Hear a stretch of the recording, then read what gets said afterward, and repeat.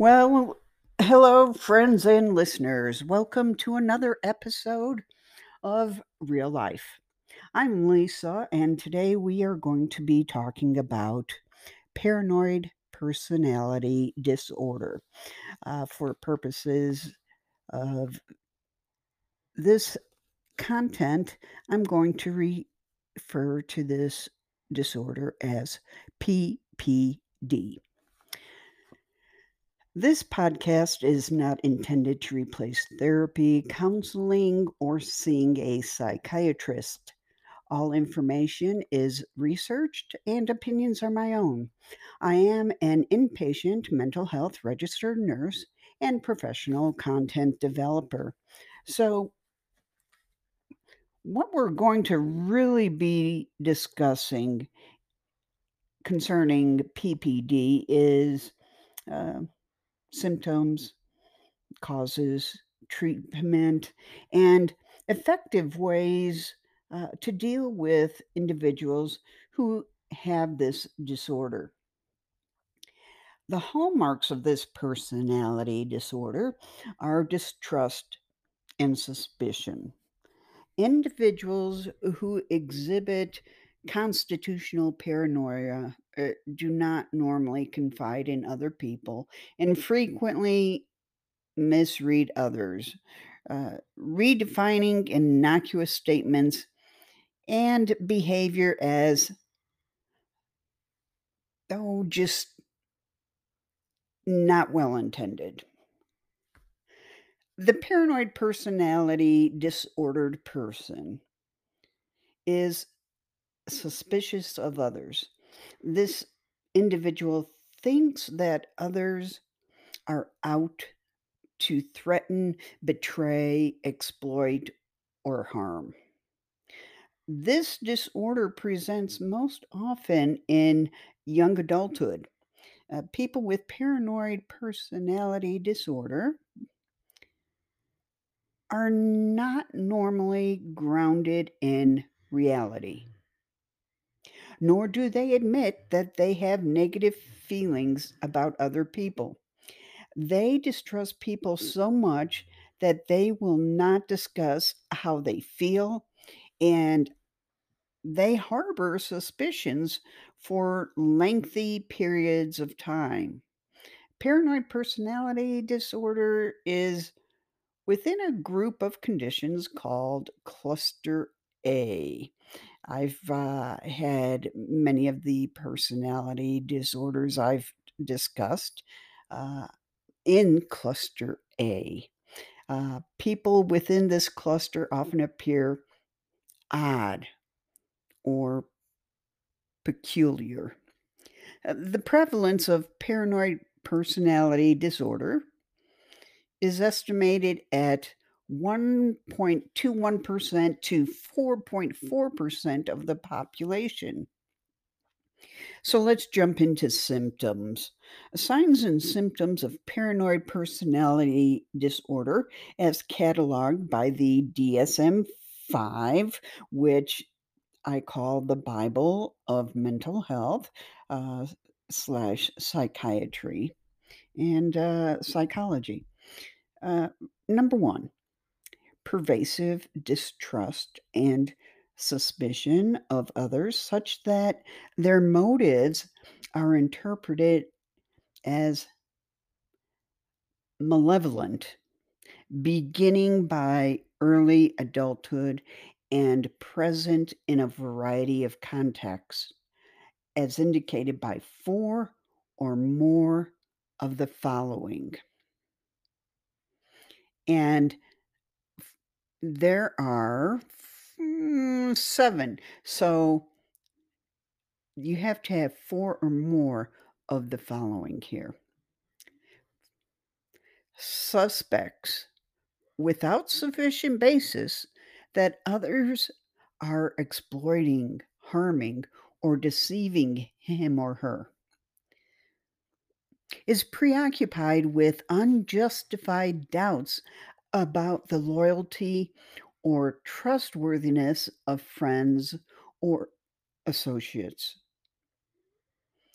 is reluctant to confide in others because of unwarranted fear that the information will be used maliciously against them. Reads benign remarks or events as demeaning or threatening. Persistently bears grudges, such as is unforgiving of insults, injuries, or slights. Perceives attacks on their character or reputation that are not apparent to others and is quick to react angrily or to counterattack. And lastly, has recurrent suspicions without justification regarding fidelity of spouse or sexual partner. Again, to have a diagnosis of paranoid personality disorder, an individual has to have four or more of those seven items I mentioned. All right. So it does not occur exclusively during the course of schizophrenia, bipolar disorder, or depressive disorder with psychotic features or another psychotic disorder. And it's not attributable to the psychological effects of another medical condition. So remember the pervasive distrust and suspicion of others, such that their motives are interpreted as a certain way, beginning by early adulthood and present in a variety of contexts, as indicated by four or more of the following. And then we jump to does not occur exclusively during the course of schizophrenia, bipolar disorder, or depressive disorder with psychotic features or another psychotic disorder, and is not attributable to the physiological effects of another medical condition. I wanted to repeat those two things as far as under symptoms. So please note if criteria are met prior to the onset of schizophrenia, you should add premorbid, such as paranoid personality disorder premorbid. And that's for those who are in the field. That's an FYI. A couple of questions. In fact, I'll just go through one question, and that is, are schizophrenia and borderline personality disorder similar to paranoid personality disorder? Well, both schizophrenia and borderline personality disorder elements have elements of paranoia and suspicion of others. For this reason, these disorders are sometimes hard to accurately diagnose. And that's why it's important to go to a psychiatrist who specializes and lives all of this and is able to assess and diagnose and refer to the DSM-5. So this isn't something I would go to a a family doctor to be diagnosed, because this just isn't their specialty. They should refer a person to a psychiatrist. So let's look at causes, shall we? Causes of paranoid personality disorder, PPD, as cataloged by the DSM-5. So I am referencing the DSM 5 here. Paranoid personality disorder may be first apparent in childhood or adolescence. People who suffer prefer solitude. They have poor peer relationships, social anxiety, academic underachievement, hypersensitivity, uh, peculiar thoughts and language, and idiosyncratic fantasies. These young people may appear to be odd or eccentric, and they are good targets for teasing. In clinical samples, this disorder appears to be more commonly diagnosed in males. There is some evidence for an increased prevalence of paranoid personality disorder among those whose relatives have schizophrenia. In fact, some behaviors that are influenced by specific life circumstances may be erroneously labeled paranoid and may even be reinforced by the process of clinical evaluation.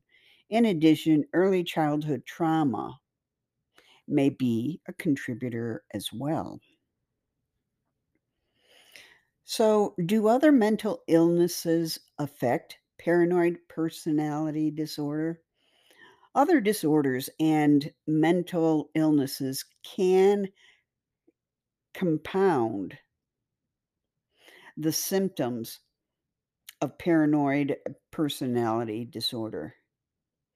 Mood disorders, such as anxiety and depression, for example, can exacerbate feelings of paranoia. So, does environment affect the risk of paranoia? And the answer is an individual's environment does affect the risk of paranoid personality disorder. People are at higher risk of this disorder if they suffered trauma, abuse, or a chaotic household earlier in life. Isolation and stressful situations can also encourage the development of paranoia. Let's talk about treatment. There are effective treatments for paranoid personality disorder. However, the individual may harbor suspicion about the mental health professional, which can hurt the management of this disorder. People with PPD may suffer chronic paranoia if it's left untreated. Therapy and some medications have actually proven to be effective approaches. Interestingly enough, if this is left untreated, the person may suffer difficulties at work and at home. Comprehensive treatment can include both formal and informal approaches. Informal recovery may include self help via family support, services for housing, and vocational assistance. The use of medications for paranoid personality disorder is mostly discouraged. Medications may have an adverse effect with increased paranoia and suspicion, leaving the individual to forego treatment altogether. So, if the individual suffers specific symptoms such as severe anxiety or delusions that result in dysfunction or self harm or harm to others, medication is recommended.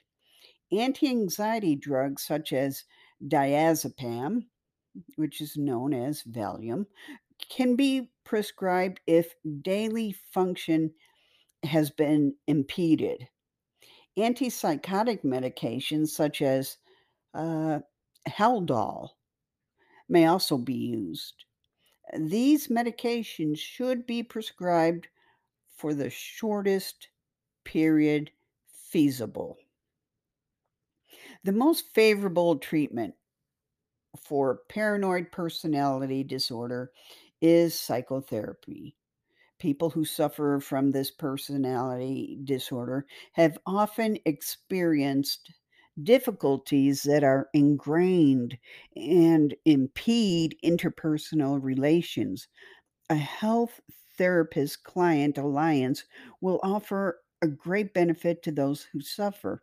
The paranoid personality disordered does not normally seek help. They do not normally seek help, and they n- normally discontinue therapy. Patients with this disorder can suffer for a lifetime and require regular therapy. And given that,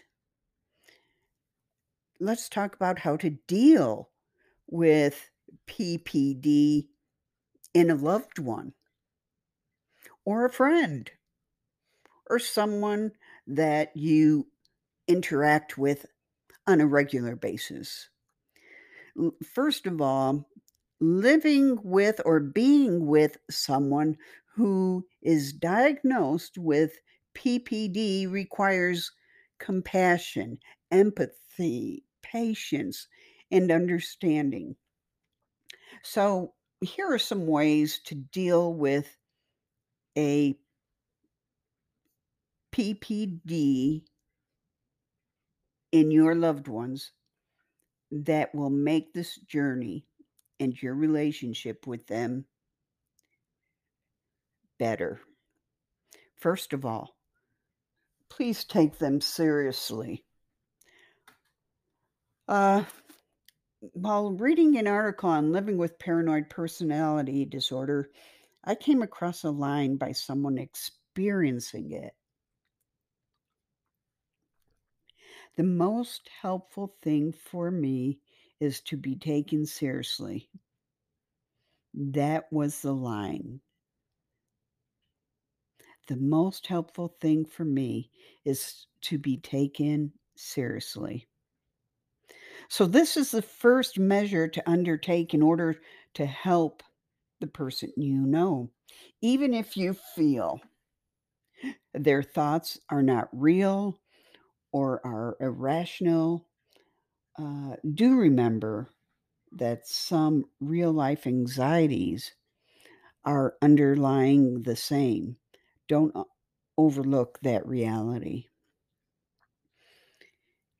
And then be sensitive to their feelings. Uh, you definitely wish to offer the person you know some level of comfort by being there for them. While you are being with them, you can also slowly learn to identify their triggers. This will serve two main purposes. Uh, it'll help you focus on their feelings and acknowledge the same and lower down their level of distress. Which leads me to suggest to support them. Apart from being supportive of their thoughts and feelings, uh, you could also support them with their journey of treatment. If you read um, some case studies or go on the internet, um, you'll see that there's always an unwillingness to take treatment. Therefore, being by their side and encouraging them to follow the treatment is just such an important part of supporting them. And then it leads to respect them.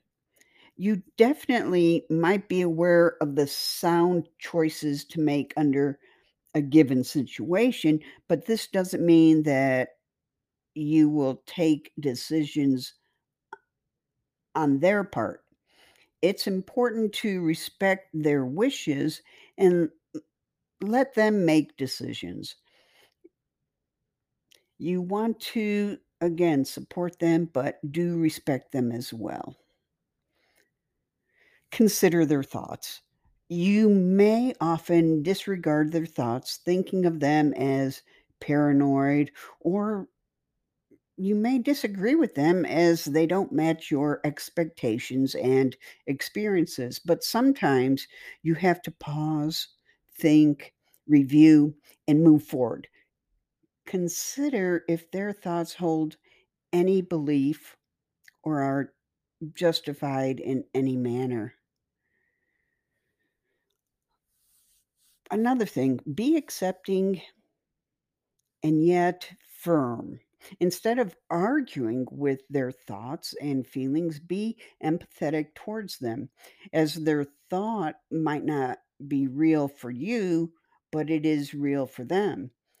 Here you can try to communicate and reassure them that you respect what they believe instead of giving a reality test to them. And how about tell them their strengths? We all have the inner assets that give us the power to fight the challenges of life. But mental health conditions often overshadow these assets. If you are a support system for someone to remove this fog from their life and tell them about their strengths. Apart from it, you too should be aware of the fact that they are more than their symptoms and focus on their positives. I had mentioned this, and that is anticipate their triggers. There might be certain situations in which an individual with a paranoid personality disorder will experience a rise in their symptoms. You cannot only check for such situations in advance, but also prepare them for it by imparting sufficient information.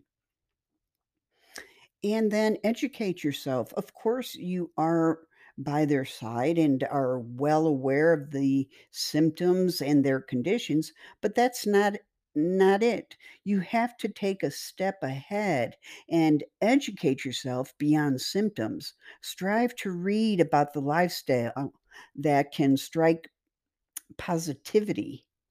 Consult their mental health expert and ask for relevant information about their ongoing treatment. Don't interfere, but just be aware.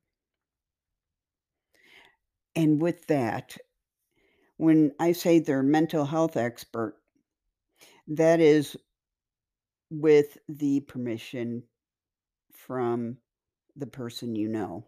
You cannot just call a mental health professional and uh, seek information about their ongoing treatment. Uh, that is interfering, and it's a violation of HIPAA if it's not approved. Just be aware of it. Uh, but you can also talk to the individual who is going uh, seeking help. Uh, ask them how they're doing, ask for their feedback um, about their treatment. Another thing, though, that a lot of people forget, and that is you have to take care of yourself.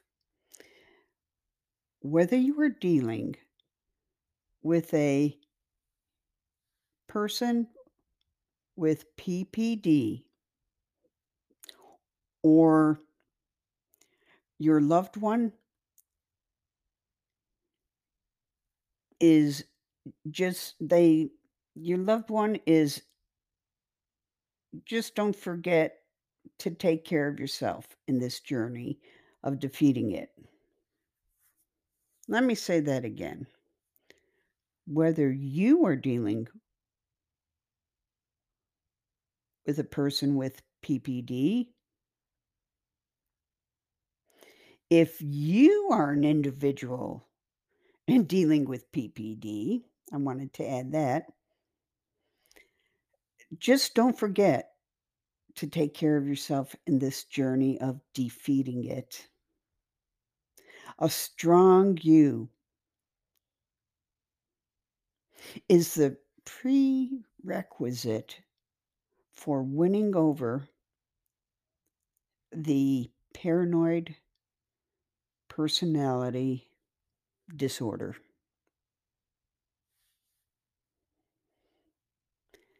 This is real life. I'm Lisa. Stay well.